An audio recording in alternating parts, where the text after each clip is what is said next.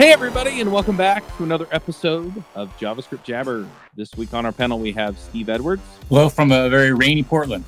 Dan Shapir. Hi from a warm and sunny Tel Aviv, where it's in the high 70s all the time. Oh, I'm so jealous. AJ O'Neill. Yo, coming at you live from SAD. That's seasonal affective disorder, by the way. Oh, yeah, it's cold here. I'm Charles Max Wood from Top End Devs. And Dan, you scheduled this. I guess you got tired of us complaining about React. Yeah, exactly. I kept hearing you guys talking about how React is kind of weird and strange and not understandable and really complicated, and how you guys miss the browser DOM. And I thought that maybe it has to do with a certain lack of understanding of some of React's core principles. And in particular, how the core philosophy of React, you might say, and how it's enabled by virtual DOM, which is obviously different from the real DOM because it's virtual. So yeah, that's what I want to talk about today. Hey folks, this is Charles Max Wood from Top End Devs. And lately I've been working on actually building out Top End Devs. If you're interested, you can go to topenddevs.com/podcast, and you can actually hear a little bit more about my story, about why I'm doing what I'm doing with Top End Devs, why I changed it from devchat.tv to Top End Devs. But what I really want to get into is that I have decided that I'm going to build the platform that I always wished I had with devchat.tv, and I renamed it to Top End Devs because I want to give you the resources that are going to help you to build the career that you want, right? So whether you want to be an influencer in tech, whether you want to go and just max out your salary and then go live a lifestyle with your family, your friends, or just traveling the world or whatever, I want to give you the resources that are going to help you do that. We're going to have career and leadership resources in there, and we're going to be giving you content on a regular basis to help you level up and max out your career. So go check it out at topenddevs.com. If you sign up before my birthday, that's December 14th. If you sign up before my birthday, you can get 50% off the lifetime of your subscription. Once again, that's topenddevs.com. I just think that the front-end frameworks are mostly overkill, but... For a lot of use cases, they definitely are. I mean, if you're building a mostly static website, then all you really need is just HTML and CSS and have at it. But if you're building something that's more applicative, an actual web app, let's say, something that needs to be a single-page application, which is a whole discussion in and of itself, I guess. Yes, it is. Then something like a framework is really often the way to go, because it just does a whole lot of the heavy lifting for you. I do agree that if you don't use one, you'll build one yourself. And I do agree that most people don't document their code, so you'll be left with something that's worse than any alternative. For sure. Yeah. My take on it is mostly that if you're building like an interactive experience, then the frameworks make a lot of sense. If you're building an interface that's relatively simple, that is mostly static, contact form, a static web page with marketing material, and a contact form, right? For sure. But I need the contact form to be dynamic and all that, so I really need a JavaScript framework for that. And so you have to convert the entire page that otherwise would render without JavaScript at all, because there's literally nothing JavaScript does into a React app that then takes for. Anyway, but I am curious because I've talked to plenty of people about React. I've built some React native apps. There are definitely some things that I like about React. It's just that when I'm reaching for, hey, I've got to build this out, typically I'm not building the kind of experience where I really need the kind of interactivity that React, Angular, and Vue tend to, I think, would push me to use one of those. So, but Dan, let's dive into this, because I really do want to talk about, what is the React philosophy? I mean, what are we talking about here with how React works, how React thinks about the web and things like that? Because a lot of people are using it. A lot of people like it. And though I disagree that they need to use it in every instance that they use it, there are reasons that people are using it. And so I think that's the value of diving into this. And I think there might be some pushback as far as, hey, that makes sense, but then it doesn't add up to using it here. But I think in other cases, it's going to also be, I hadn't thought of that before, so maybe I would reach for it in this instance where I wouldn't have before. And so I'm kind of curious just to have the conversation and see where we wind up, right? Because I'm betting that, you're going to dive into some stuff that I wasn't aware of. I hope so. Yeah, we talked about it before the show that a lot of people are probably using React because that's simply what they've been told in a boot camp or an online course that got them into web development. Mm-hmm. So that's effectively all they know. It's not that they chose React, it's that like React was chosen for them. And they don't even necessarily know or understand how the browser DOM works and the event loop and stuff like that. And that's really a shame because, as you said, in a lot of cases the built-in functionality in the browser is just good enough. In fact, it's often better than good enough. It's exactly what you need. But there was a reason that React was built the way that it was, and the particular aspect of React that I wanted to dive into is the virtual DOM or the VDOM.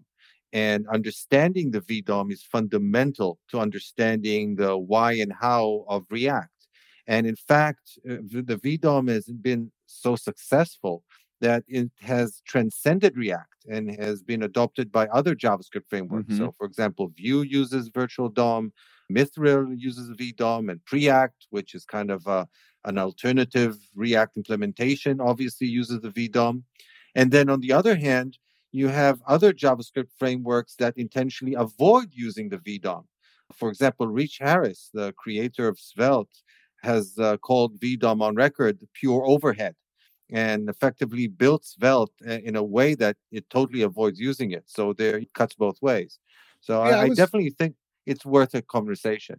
So with the virtual DOM, my understanding is might be totally off base, but basically virtual DOM is a legacy of back from the jQuery days when the DOM wasn't efficient and we didn't have methods like insert adjacent HTML that were extremely performant, and we didn't have request animation frame, and we didn't have all of the performance tools baked into the DOM that now exist. Well, that's not exactly the case, in my opinion, at least. From my perspective, there are a couple of problems with direct DOM manipulation, and performance, past or present, is only one of them. So other issues with direct DOM manipulation, historically, it has been browser compatibility. That one can be said to be effectively solved, especially now that everybody is dropping IE support. For example, I just learned that Lego announced that they're no longer supporting IE. Wix, by the way, treats Lego as in yeah, the toy that you buy, Lego, they have a website, apparently a really cool one, and they used to support they used to support IE, and now they don't anymore. So hooray to them. I'm glad that they realize that people that work at banks and government facilities aren't their target customer. See, when you said that, Dan, I thought for a minute they weren't shipping it as part of their Lego toys, the little computers that they ship. So. Yeah. And by the way, Wix we also treat Lego as a legacy browser. So if it kind of happens to work, then great. But we actually put in a notification that we don't officially support it anymore. Wait, Lego has I think you just misspoke and said we don't support Lego as a legacy browser, which is hilarious, but we all know what you meant. Yeah, I meant IE. Fair enough. Yeah. But historically, one reason for frameworks has been browser compatibility. And like I said, that one is gone. So that was initially the issue that jQuery was built to solve. And prototype before that, right? It was, we don't know if we call this, if it even exists, right? Because Microsoft made their own APIs, and then we're just going to wang it out there and hope that it works. And so jQuery made it consistent, which was so helpful. And now the browser makers really do work hard in order to adhere to the standards and make sure that the standards are such that they can all adhere to them. Mm-hmm. Okay, so if not browser compatibility, what then? What are other problems with the browser DOM itself? So I think the key issue from my perspective with the browser DOM is that it's effectively mutable global state. You essentially, any part of the code can access any part of the DOM at any time, and you manipulate it using side effects. So you invoke a JavaScript function. That JavaScript function, does a query selector, whatever, finds the DOM node that it's looking for, and then manipulates it, and then doesn't actually return anything from that function. It's all side effects. It's all globals. Any part of the code can access almost any part of the DOM. These days we have the shadow DOM and stuff like that, but effectively you can access any part of the DOM from anywhere. And if you can't do something, developers tend to do that thing. So you end up with code that really any part of the app might be doing anything with any part of the DOM at any time. There's no clear separation of concerns. And this becomes especially problematic if you start working with asynchronous code. So you start modifying some part of the DOM, then you wait for some JSON to arrive via Ajax. And in the meantime, some other part of the application manipulates that same part of the DOM, and you end up in something that's totally inconsistent. So that's the key problem with the browser DOM. Now, obviously, if you're not doing very significant manipulations, or alternatively, if you're writing really clean code, then you can work around this limitation. But if you're writing complex applications, you do want to avoid this type of an approach. You want to have componentized, you want to have code, you want to have encapsulation, you want to have separation of concerns, and generally avoid side effects. Gotcha. So everyone but Steve will have this problem. Steve's code is perfect, but the rest of us? Yeah, exactly. Also, the DOM tends to be complex. It's highly imperative. If you end up with really verbose code to do some things that seem to be really simple. You create a DOM element, and then you need to set the properties one by one, and then append it. False information, fake news. You do not need to do that. That is how it's commonly done, but you do not need to do that because you can just construct a string and use insert adjacent insert adjacent HTML, insert adjacent element HTML. I forget what it is. Yeah, I'll get to that in a bit. But yeah, that's, kind of quote unquote cheating in that effectively you're treating a string as a piece of code. It's a legitimate thing to do, but it also has its own risks and downsides. Wait, have you ever heard of React? Okay. I just want to point out the hypocrisy while we're here. Okay.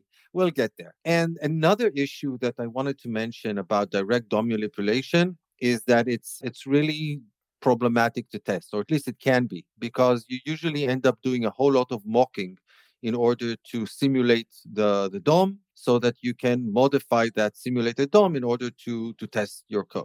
And mocking is just not a lot of fun.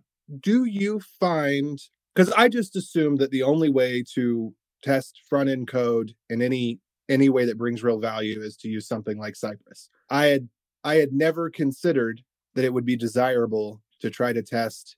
Well, I mean, I really use React, but I'd never considered it to be desirable to try to test DOM manipulations without testing how the browser actually behaves because it's so likely to do something you didn't expect. Well, again, if you properly break down your code into components, and certain components are really small, and you can actually implement it as something like pure functions that receive a state value and emit HTML in a way that you can check that HTML that the function provides as a return value, then why isn't that testable?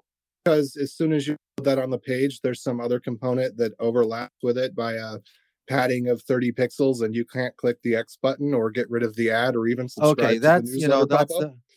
That's the I'm not saying to avoid end-to-end tests.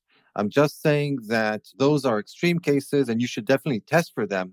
But in each and every component, there is a lot of value to unit tests. Let's put it this way. Yeah. And if you can actually unit test the front end, that's a huge benefit. Anyway, it's really up to you. But one of the problems with working with the browser DOM directly is that unit tests, if you do want to implement them, become really difficult.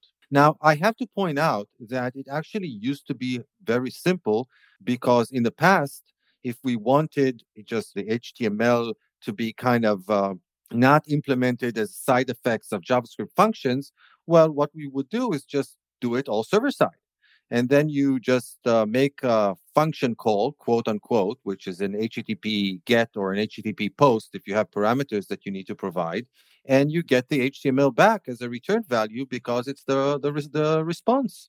And that's it. I still like that way of doing things, to be honest. Well, that way is great. It's great when it works, but there are obviously some problems with it. I mean, if your network isn't great, or sometimes even if it's pretty good, it still can be relatively slow because of the network round trip. For some interactions, it's not a problem, but for other interactions, having that network round trip, let's say if you want to create some sort of interactive form that does things whenever you click or type something, for example, something like the Google Smart Search box, you won't do that by reloading the page on every button press. It just doesn't make sense. And another big issue with this approach is that you lose local state whenever you reload the entire page. So even if you load the page that looks exactly like the page that you left, all the forms would be cleared. You lose whatever state you had locally within the page when the new page loads. So there are reasons why in some cases an SPA is better than an MPA, at least in portions of the web application. Did you just say MPA? Multi-page application. I know. I just thought it was funny. I've never heard it before. Oh yeah, well I've never heard the term before. Yeah. Interesting. Live and learn. So this is what React creators were looking to achieve or to solve. How to get the benefits of an SPA on the one hand and couple it with the simplicity of an MPA on the other hand. And here I used it again. That means create this sort of a mechanism where you get back the DOM that you need as a function return value, kind of. Now, it turns out that if we do want to achieve that on the client side, there are actually several ways in which we can do it. So one way is that we can, in fact, like AJ kind of suggested before, essentially just have that function return an HTML, a string. Just return a string containing HTML and then use something maybe is even as simple as inner HTML or like the new append adjacent HTML. I forget the exact DOM API, but you can definitely use that and it definitely works. So like I said, you just create this JavaScript function which gets this whatever state you need to provide to it as parameters, return HTML as a string. Let's say you invoke that following some user interaction, and then you assign that HTML into some element in the existing DOM. And it's really easy to implement because now we also have JavaScript template strings. So it's really easy to insert your values into some sort of a string literal that you prepare in advance. And another advantage is that you can actually even break it down into sub-functions. And each one of those can return a partial string, and then you can just concatenate all those substrings into this one big string, and there you go. So you've got the benefits of the server-side mechanism. In fact, it works in a way that's really similar to it. You avoided the round trip.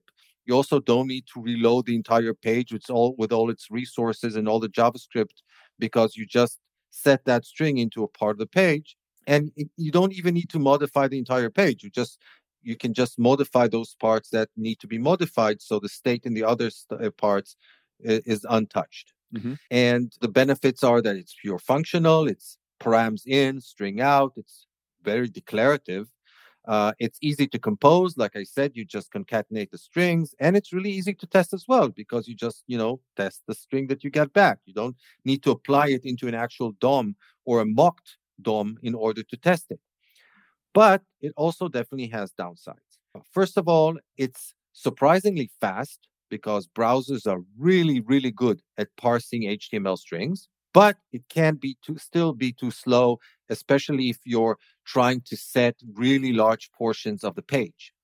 For example, I probably wouldn't want to do that if I'm trying to maintain a 60 frame per second frame rate. I wouldn't set the entire page over and over again using HTML strings. Those portions of the page that do contain local state, if you do an inner HTML, for example, into their parent, you do lose their local state. So even if you replace one text box with another text box, the content of that text box is gone.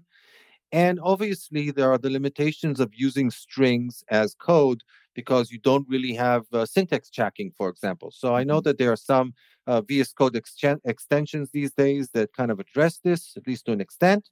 But still, at the end of the day, when you put code inside the string, you lose a lot of the safety that goes with the validation of that code. So, for example, if you generate wrong HTML, The only thing that you'll notice really is that the page renders wrong. There won't be Right. any syntax error or anything like that. So that's one possibility. Another possibility is to actually have a function that generates an entire DOM subtree, maybe something with a document fragment, or maybe just some root element or something. You just use JavaScript code with direct DOM API, create element, set attributes, all the stuff. And then you return that DOM fragment as the return value. And you can use something like the new replace with DOM API to replace the existing DOM node with a new DOM node. And again, you can even break it down into sub functions. You just append the results of the sum functions, inside the main function. So that's another approach that you can take, which doesn't require anything beyond what we already have built into the browser. But, despite what AJ said, this can end up being really verbose. I mean, unless you're using the HTML shortcuts, string shortcuts, in which case, we already spoke about that, then you end up with really verbose code. For example, you create an element, then you set the properties one by one, then you append to the parent. Lots of instructions in order to create each and every element. Again, if you replace an element, you lose the state of the previous element. And the funny thing is that it can even be slower than the previous method of using an HTML string. I know that people might be surprised by that because they think, hey, the browser doesn't need to parse a string. I just give it the exact DOM elements. But it turns out that performing a lot of DOM operations from JavaScript can actually be very expensive. So we've talked about this in the past. I'm not sure about this, but I would assume that if you do the operation in a request animation frame, you would get some benefit because then the browser knows that you don't expect it to cut its other processes to try to repaint. Because the reason that doing the manipulations has traditionally been so bad, my understanding is that because the browser, every time you manipulate a node, the browser will repaint. Whereas if you use the string, the browser doesn't repaint until it's completed the entire node all on its own. No, that's not correct. Okay. The browser, first of all, if you create a DOM node which is currently not attached to the document, you just create it and then modify it, so it's at present not yet attached to the document. Anything that you do with it doesn't cause any rendering whatsoever because the browser knows that it cannot impact the display. So it's actually, in most cases, beneficial if you do use direct DOM manipulation. And I have the dog barking here. If you're using direct DOM manipulation in this way, it's actually beneficial to do as much of the DOM manipulations before you attach the DOM node to the document. So that's not one thing.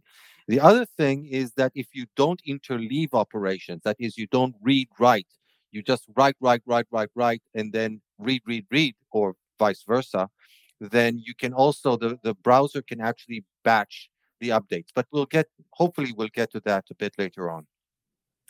So we spoke about two possible solutions. So let me propose a third one. And the third one is actually the virtual DOM. And here it goes.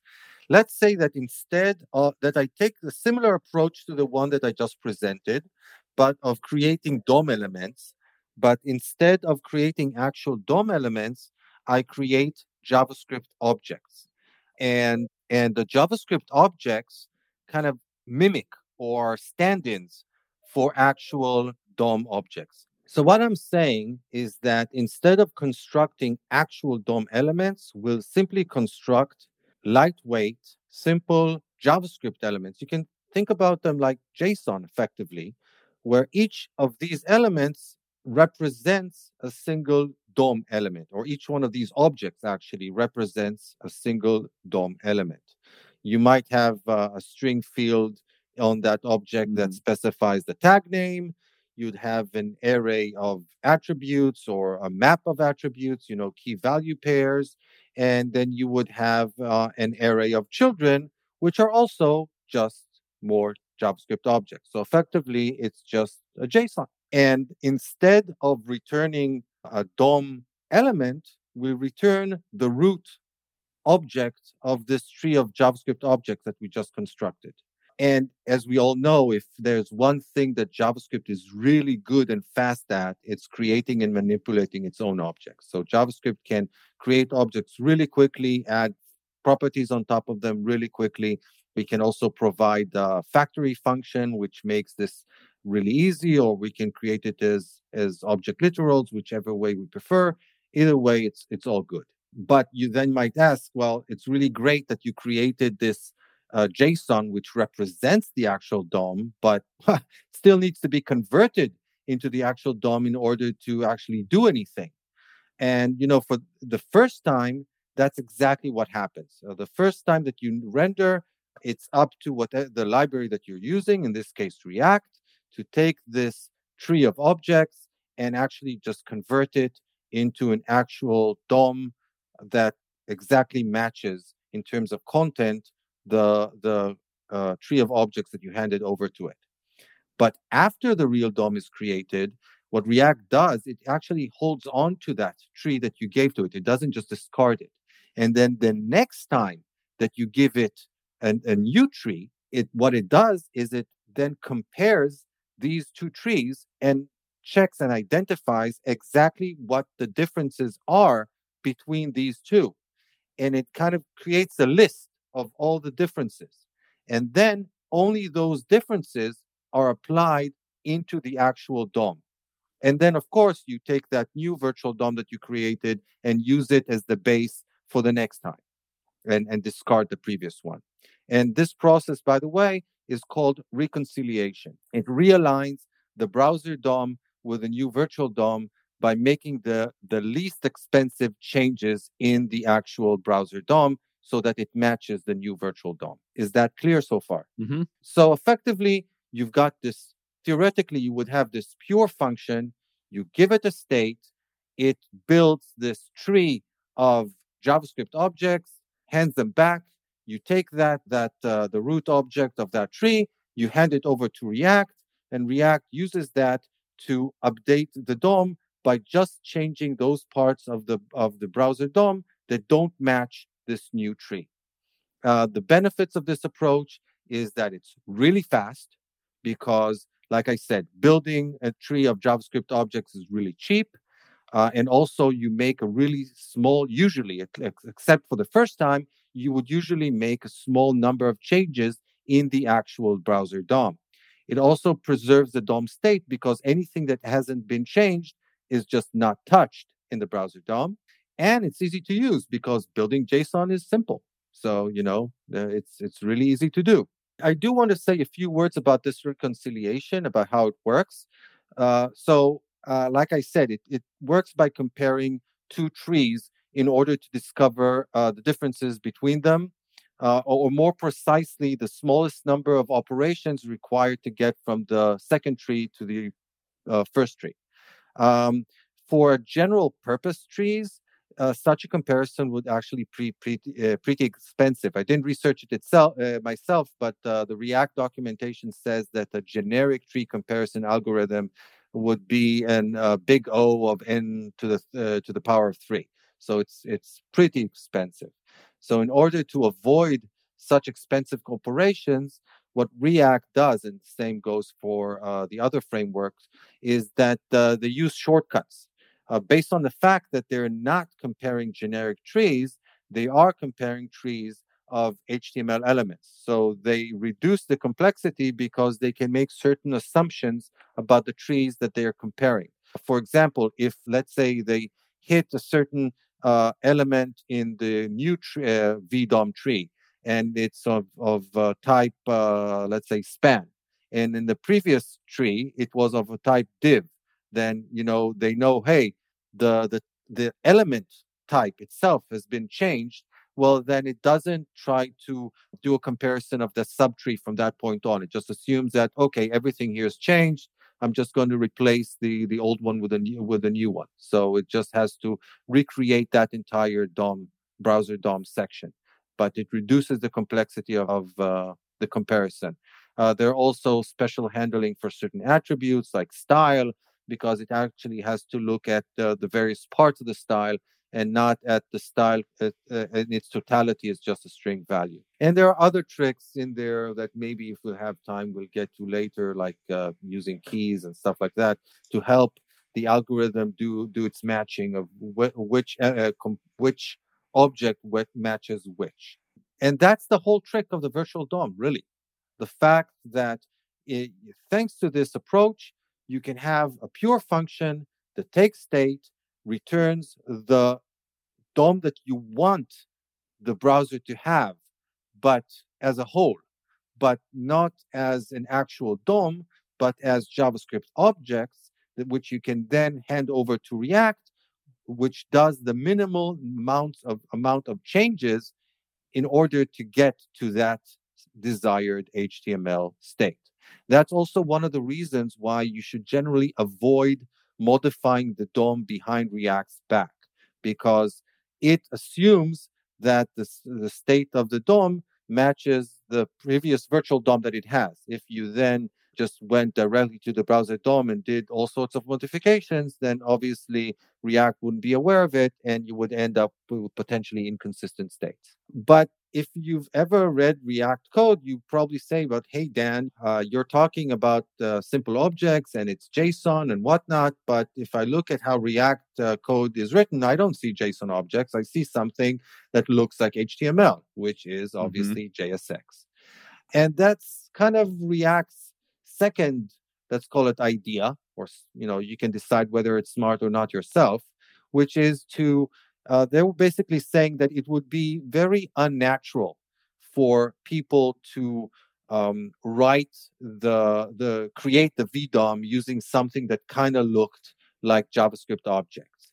That people generally prefer to build HTML as something that looks like HTML. And I guess they were looking at the templates that were available in other frameworks like Angular, for example. Mm-hmm. So their idea was to use something like that, but to effectively embed it within the JavaScript itself. And they did that by implementing a transpiler, or you can call it a compiler, or maybe even just a preprocessor, whatever you prefer, which takes something which looks like HTML declarations, and then it converts them into JavaScript objects. Well, more accurately, it actually converts them into function calls that generates JavaScript objects. But essentially, it's the same idea. So you kind of ended up with something that's kind of like HTML embedded in the JavaScript itself, or you can call it HTML and JS or something like that. Hi, this is Charles Max Wood from Top End Devs, and lately I've been coaching some people on starting some podcasts and in some cases just taking their career to the next level. Whether you're beginner going to intermediate going to advanced, whether you're trying to get noticed in the community or go freelance, I've been helping these folks figure out how to get in front of people, how to build relationships, and how to build their careers and max out and just go to the next level. So if you're interested in talking to me and having me help you go to the next level, go to topenddevs.com/coaching. I will give you a 1-hour free session where we can figure out what you're trying to do, where you're trying to go, and figure out what the next steps are. And then from there, we can figure out how to get you to the place you want to go. So once again, that's topenddevs.com/coaching. And in many ways, it seemed like sort of a perfect solution. You can write pure JavaScript functions that accept state as parameters, return the VDOM, hand the VDOM back to React, and it efficiently reconciles it with the actual browser DOM, and job done. And whenever you need to update the browser state because the user did something that needs to impact the UI or some information arrived from the server, well, you just call that function again. So theoretically, if we went with a really simple solution, all you would need to have is your own function, which builds the virtual DOM, get that and take that virtual DOM and just, pass it as a parameter to some React function and job done. But we all know that React is not that simple, because there were several problems with this really simple approach. And this is where I like to say that this is when reality happened. You had this really, really cool and simple solution, and then you started running into all sorts of limitations with it. So as I mentioned, the initial state is still expensive because there's nothing before the initial state. So that one still needs to be created from scratch. But let's put this one aside. We'll get to that later, hopefully, if we have time. And the other problem is that even with reconciliation, this process can be slow, and I'll explain why. And the another issue is how to manage local state, because the function that I described that takes state and returns the entire VDOM as a return value that you hand over to React, that state is a global state. But let's say I want to have some sort of a local state. Let's say I have a form and I have this checkbox that controls whether you see the state or you don't see the state or something like that. I'm talking about not. I'm talking about states in the U.S. in the case of the form, Okay. or yeah. So you kind of modify how the form looks like based on the values of other fields. And that doesn't seem like something that which should reside in a global state. That's something that seems like local information to a particular component in the user interface. So those are the problems. But so like I said, the initial state is expensive. Let's talk about that a bit later. Let's talk about why I'm saying that even with reconciliation, the updates can still be too slow.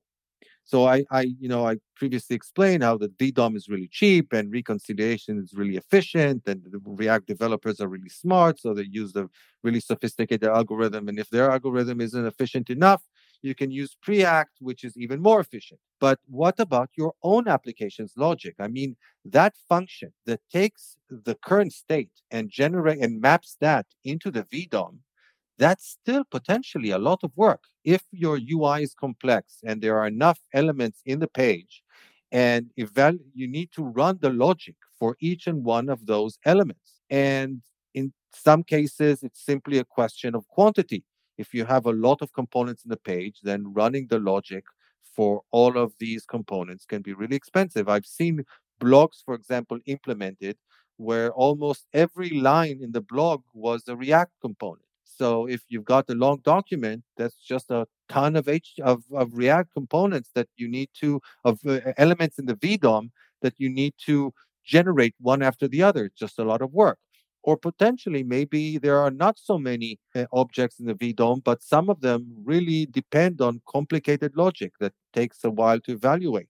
And running all of them, all that logic, your own code on each and every update can be expensive, again, especially if you're trying to hit something like 60 FPS. So there are certain tricks that you might use to reduce this overhead. For example, one trick that React introduced relatively early on is, let's say that your function, or a function that's supposed to generate the VDOM for a certain section of the page, let's say that instead of just getting the current state, it also receives the previous state. And it can then compare these two states. And if it sees that they are equivalent, that they generate the same, that they should generate the same VDOM, then it could simply cut off without generating the VDOM, without invoking all its children. It could just stop and maybe return some sort of a value which indicates I've stayed the same, all good, nothing to do with me. It will also reduce the reconciliation time. So that sounds really great, but it's kind of difficult to implement as a simple function. I mean, what would you return if you want to say everything is good with me as a function return value? I don't know. Maybe you'd think, hey, I just return null or undefined, but turns out that those are actually legitimate values to return that mean I don't have a VDOM. So they would actually need to return something else. Like I said, implementing something like this as a pure function, which just returns a single value, is problematic. So maybe you return two values, but then you make the whole thing just more complicated. So that's one problem with it. Another problem is that sometimes comparing the state can be in itself complicated and expensive. And then you might be doing more harm than good, because for every one of these components, you're doing both the comparison, and then if the comparison turns out to be false, the actual generation. So now you're paying an even bigger price whenever you need to actually modify the virtual DOM. And you still need to go through all the parents' elements in all the ancestors in the tree to get to that point where you do the cutoff. So, bottom line is it's a cool technique. It can be really useful in some cases, but in a lot of other cases, it's just not enough. We need other mechanisms where we can control which portions of the virtual DOM we actually want to generate. But again, you see the problem here. Originally, the concept was so simple because we said, hey, we were just going to recreate the entire virtual DOM on everything. And then the model was indeed really simple. And now I'm getting into the weeds because I'm coming up with ways in which I can generate just portions of the virtual DOM instead of the entirety of it. So yeah. Any thoughts or comments so far? I'm sold on the basic idea of the virtual DOM, more or less. I think a lot of times when people have complained about, okay, so it's AG Grid, for example, they do weird stuff that cannot be accomplished with direct DOM manipulation. We had them on the show. They talked about it. That makes sense. It seems to me that, and this is definitely a tangent from the main conversation, but just the argument about the virtual DOM. I get it, but I also question if the need for the virtual DOM doesn't suggest that something else in your process has gone really wrong. So, for example, in Angular, if you wanted to fill a list dynamically with, say, as you type, you want an autocomplete to fill. The reason that this was ridiculously slow in Angular was that it would regenerate the entire list on every single keystroke, right? In the naive implementations. And so if you just used a little bit of smarts to make sure that you were generating your list and then filtering it down, then you would get the advantages that you need, and it wouldn't be ridiculously slow necessarily. And when I think about most web applications, typically you're just dropping in a component, something new. You're adding a pop-up. You're making one or two small changes to the page. You're not making hundreds or thousands of pages or changes unless you're doing something like a virtual table and virtual scrolling and all of that. In which case, but again, AJ, you're looking at it from the perspective of performance, and the perspective that I'm trying to take you to is a perspective of updating the UI as through pure functions, state in, DOM out, and think about it this way. Okay. When you're working with Angular, one of the complaints about Angular back in the day was that something changed, and it was really difficult to determine what actually in your code actually changed it. What was the cause of that change? And because things could be changed from all over, and the state itself of the UI was mutable, you kept mutating the state. And if you made a wrong decision somewhere along the way, then you would end up with an incorrect UI state. And it, like 10 steps down the line, it would be really difficult to determine how you got there. Whereas with React, you just take the current state, generate the fresh UI as if you went to the server and got the whole page back. You don't have to think or worry about what the previous page looked like. The only thing that React does with this virtual DOM is that it tries to make this actually doable by reducing the cost of replacing the previous DOM, updating the browser DOM from the previous situation to the new one. So you don't look at it as mutable. You just look at it as state in, DOM out, and React converts that into a series of mutations. And because it's React, it's created by really great developers, you can assume that they wrote the code correctly. Okay, so that's the basic idea. I get that. So let me repeat what I think I'm understanding. So let's say that we have some terrible ad widget on the page and it has a bad selector and it goes and edits something that it shouldn't edit. With React, once the user clicks a button again, it's going to re-render from its object of what the state is, what the state should be. And so the fact that you had an ad widget or an ad analytics widget or whatever that screwed up your page in some way that you didn't expect and would be a nightmare to debug, that bug is only going to persist for a short time.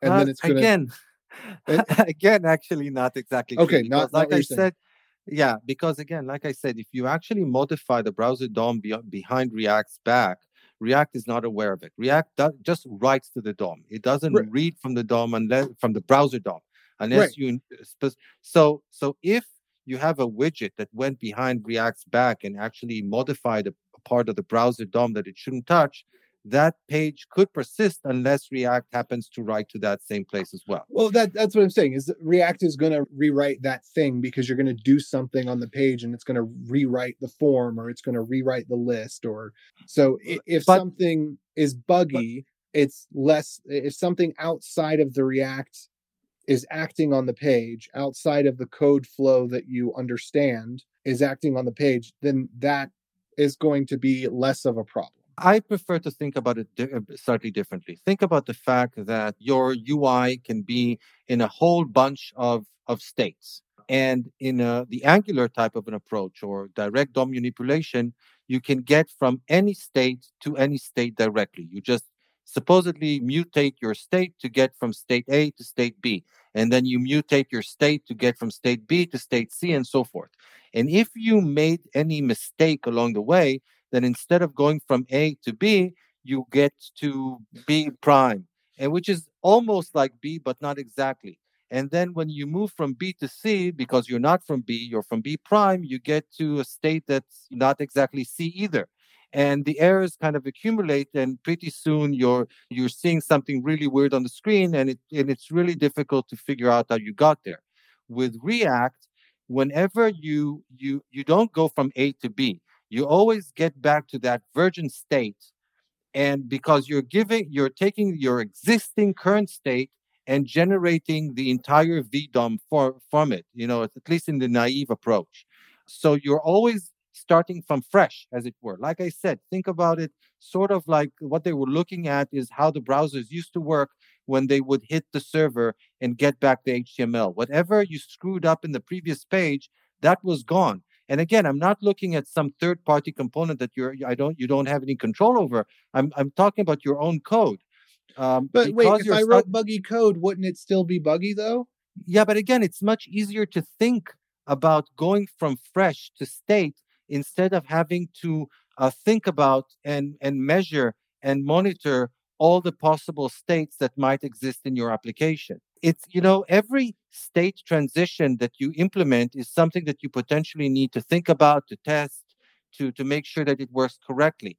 Right. If you have like 10 possible states and you can get from any state to any state, those are what? 10 to the power of 10. Those are 100 different types of transitions that you need to figure out, to implement, I think you meant a quadrillion. Well, no, it's not 10 to the power of 10. It's 10 times 10 because you can get from everyone to anyone. You're correct. But on the other hand, with the React approach, there are only 10 possible transitions. You always go from the fresh state to one of those target states. So it would be 10 transitions. Now, obviously, in a real application, there are not 10 possible states. There are, 10,000 possible states. Now, obviously, you can't get from every state to every state. So it's not 10,000 times 10,000. It's just 10,000 times, times 100.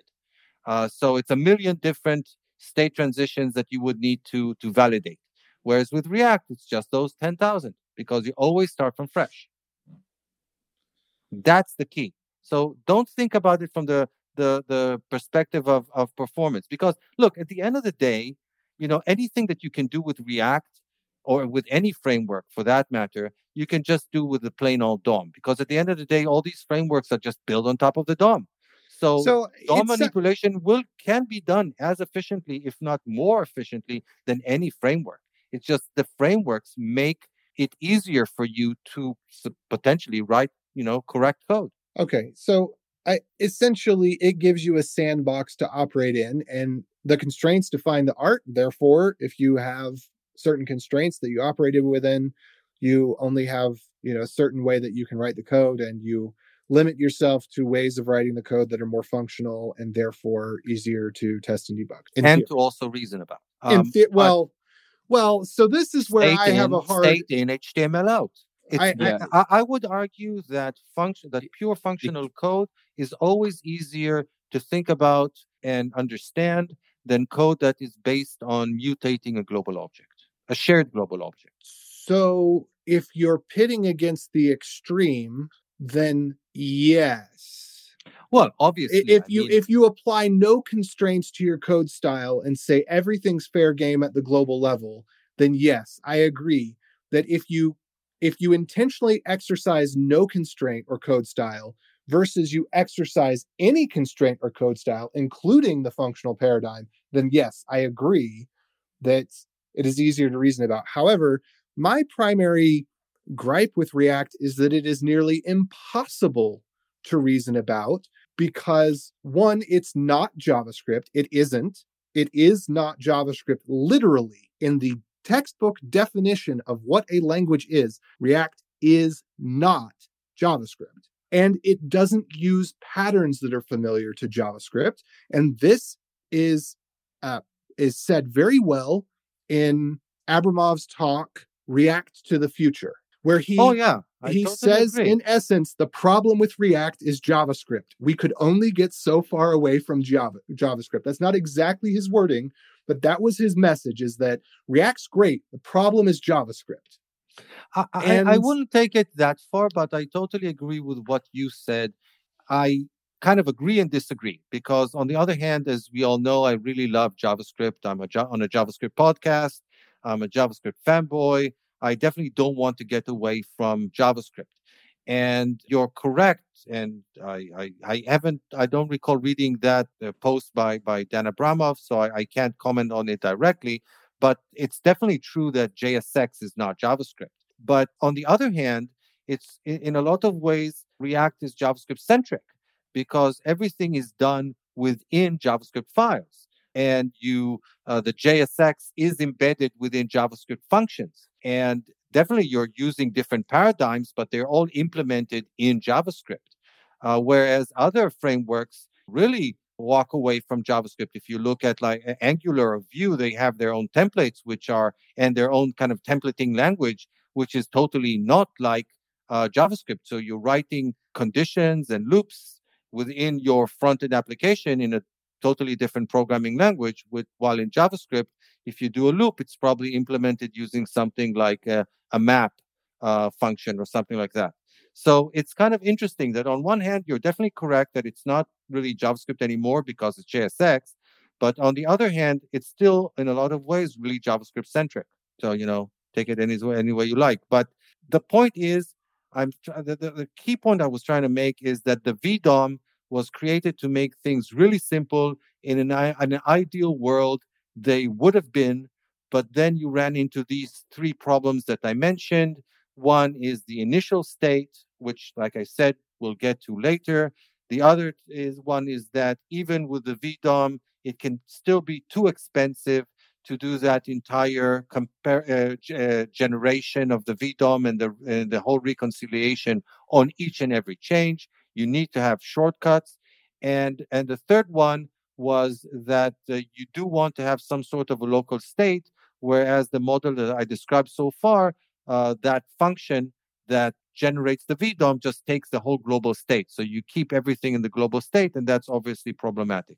And I presented one way to reduce the effort of generating the VDOM, which was by having the ability to do some sort of maybe a cutoff, saying that the state that you got when compared to the previous state that you had on the previous invocation would generate the exact same VDOM, so there's no point in continuing. It can be a great optimization, but as we saw, it's actually difficult to implement using pure functions. And indeed, when React implemented it, at least originally, they did it via classes. So you would implement a method on an object, which would be invoked in order to do the comparison. And then it would invoke a different method. If the comparison returned that rendering is still needed, it would invoke a different method in order to actually return the generated VDOM. But the other problem with it is that it can sometimes reduce the overhead, but in some cases it can actually introduce overhead because even the comparison itself can be fairly expensive. Let's put that issue aside for a minute and let's talk about the problem of the local state. Where can I put the local state? Because one approach is to avoid local states, and some React developers. interrupt you here for a second, Dan. We're already at an hour recording. I have a hard stop in 20 minutes. So Yeah, how much longer are we going to go? Yeah, probably another episode, I think. Probably. All right. So we'll just kind of put a pin in this here. We'll schedule a follow-up episode, do a part 2. And yeah, this is really fascinating. I mean, a lot of this stuff I'm aware of, but anyway, I really, really enjoy just kind of seeing where you're coming from on this, Dan. And yeah, some of the stuff makes sense. Some of the stuff, it's like, okay, again, I would use this in certain circumstances and not others, but I'm really enjoying it. Oh yeah, for sure. If I only have really a small amount of DOM nodes that I need to actually browser DOM nodes that I actually need to modify, then a solution like that is a total overkill. And I can just write simple vanilla JavaScript and browser DOM and be done with it. And like AJ said, if I'm really organized about the way that I write the code and kind of push the code that does the DOM manipulation via side effects to really specific functions and make sure that certain parts of the DOM are only modified by those functions, then again, I can write pretty clean code. It's just that in reality, my experience is that unfortunately developers are not that organized. That if you have this global state that you can touch from everywhere, then the developers, they're under pressure. They create technical debt. They take shortcuts. I need to modify this part of the DOM, and it would be really difficult for me to call this whole sequence of functions and modify stuff all over the place. So I'll just reach out to the DOM and touch it from here, and job done. And eventually you end up with a big mess. But tomato potato, because I mean, the React code that I've seen is a big mess where it's a bunch of people just use, and I get the argument, well, you're not really coding React if you're using Redux or whatever. I get that, right?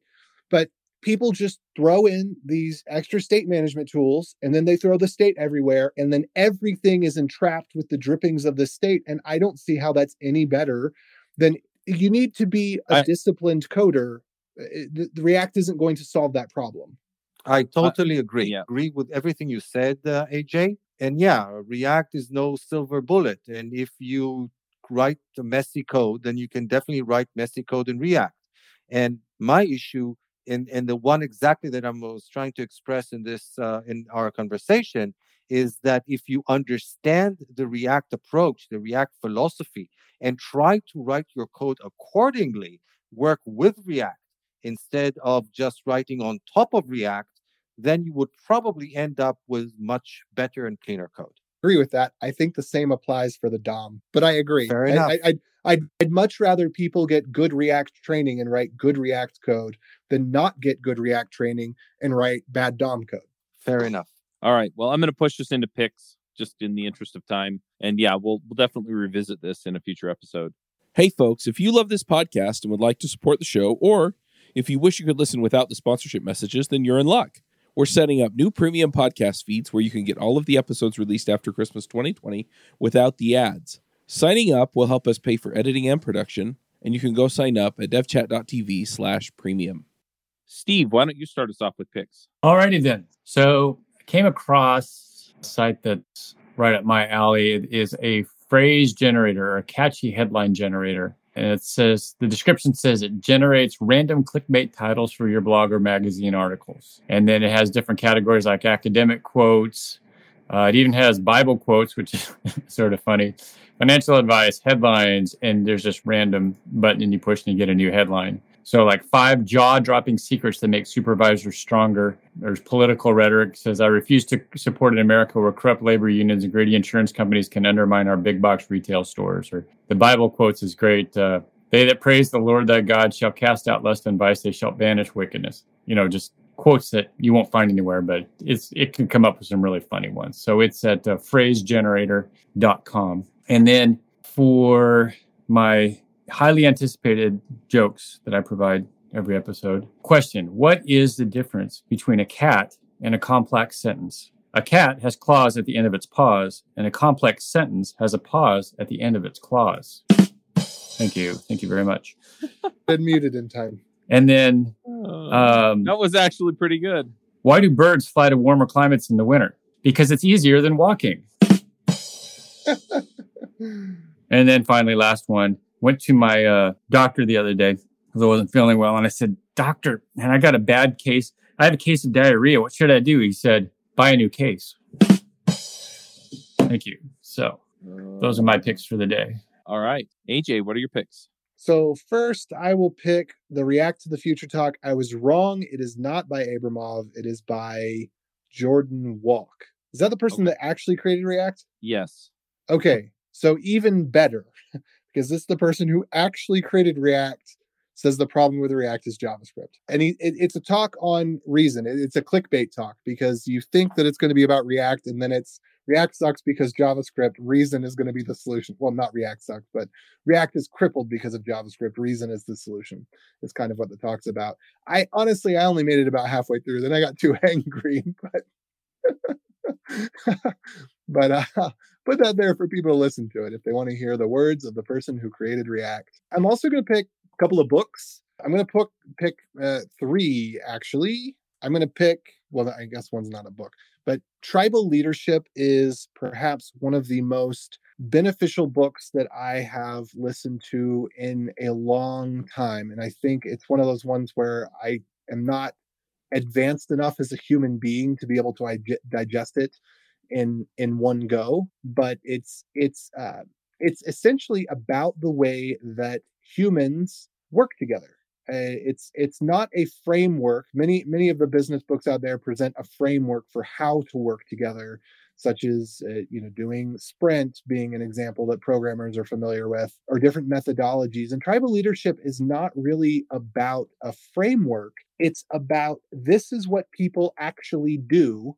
And these are how we give, it's those researchers, it's the words that they give to describe what they've observed about how people work together and what works best and what doesn't. And they describe it in stages, stage 1 through 5, where stage 1 is life sucks. Stage 2 is my life sucks. Stage 3 is I'm awesome. Stage 4 is we're awesome. Stage 5 is life is awesome. And those don't sound like descriptions of people working together, but if you get into the book, it does. And basically everybody's at different stages and might be at different stages within different tribes about how they feel. And this is, it's just identifying how teams that work well together and give some suggestions about how to move either your whole team or a subgroup of your team from one stage to the next stage. And so I think that it's quite valuable, perhaps one of the most valuable books that I've ever read, if I'm able to internalize it and kind of tease out those practices, because working with people is what makes life awesome or terrible, or both. The next one that I'm going to pick is Innovator's Solution, which would have been probably if maybe Tribal Leadership takes my new number 1 position, then Innovator's Solution may be dropping to number 2. And Innovator's Solution is just a book about, well, business. So if you're not interested in business and innovating, then, maybe it's not for you. But there's another book of a similar name. There's actually 3 other books of a similar name, but Innovator's Solution is the most important one. It's not the one that's most famous, but it's the one, obviously by its name, Innovator's Solution. This one is the one that has the answers, whereas some of the other books are more a different approach, which I won't say their names just so that you get one thing stuck in your head, which is solution, and you don't get confused by 2 things. Other than that, oh yeah. And then if you've got insomnia, I found this meditation. I don't necessarily like listening to it, but it has been incredibly useful for me to actually fall to sleep. It's called A Meditation for Healthful Sleep, Guided Imagery to Reduce Insomnia and Improve Quality and Quantity of Restful Sleep by Belaruth Naparstek. So I'm going to give a link to that, because I always listen to it and think, how am I going to fall asleep to this? This is not that good. Why do I like this so much? And then I always fall asleep. So it works. And then other than that, normal stuff, creedsofcraftsmanship.com, at CoolAge86 for following live streams, at _BeyondCode for following the more high value material that I produce from time to time. All right, Dan, what are your picks? I only have just the one pick. So one of my colleagues at Wix is this awesome guy called Gal Schlesinger. He's into a lot of really cool stuff, into WebAssembly and Rust. I really need to get him to come on the show sometime. One of the things he likes to play with is TypeScript, and he takes TypeScript to the extreme. Because, when you're throwing generics and stuff like that into the type system itself becomes its own programming language. And so he wrote this post called Typing the Technical Interview in TypeScript, in which he uses TypeScript's own type system to implement the old FizzBuzz problem. So he implements a solution for FizzBuzz using just the TypeScript type system. Really interesting, really amusing article, highly enjoyable. At least I found it so. And like I said, I definitely need to get him on our show. And this would be my one and only pick for today. Awesome. I'm going to go out with a couple of picks here. So the first pick I had this infection in my foot. It was bad. I'm going to pick antibiotics. The infection's gone. The pain's gone. Life is good. The other pick that I have, usually I listen to books while I work out, and I haven't been working out because running, biking, infected foot. Anyway, so I don't have a book pick right now, but I am going to be putting out some more content about this, and you can go find that at topenddevs.com/podcast. But what I'm working on lately is a system to help people level up. And I feel like there's kind of a multi-pronged approach that people can take for this. And so if you're interested in creating content for developers, I'm looking at 3 different kinds of series. One of them is going to be kind of the longer form course that everybody's kind of used to. But when I was learning how to program, a lot of the videos that were really helpful for me were the half hour to 1 hour. Hey, here's how you do this thing. And so I'm going to be putting a lot of that stuff together as well. And then the other ones that were really helpful for me were the ones like Rails casts back in the day. And they were like 15-minute videos where it was, hey, here's how you do this thing real quick. And then you'd get another one. Eventually he was doing 2 a week because one was paid and one was free.